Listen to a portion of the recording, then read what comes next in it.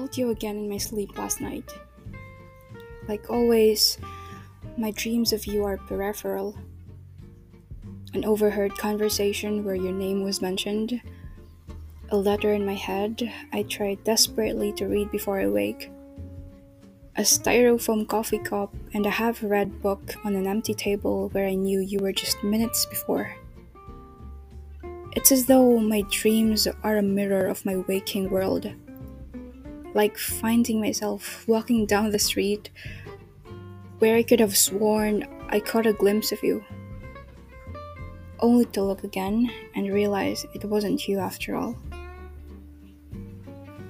After All by Leav.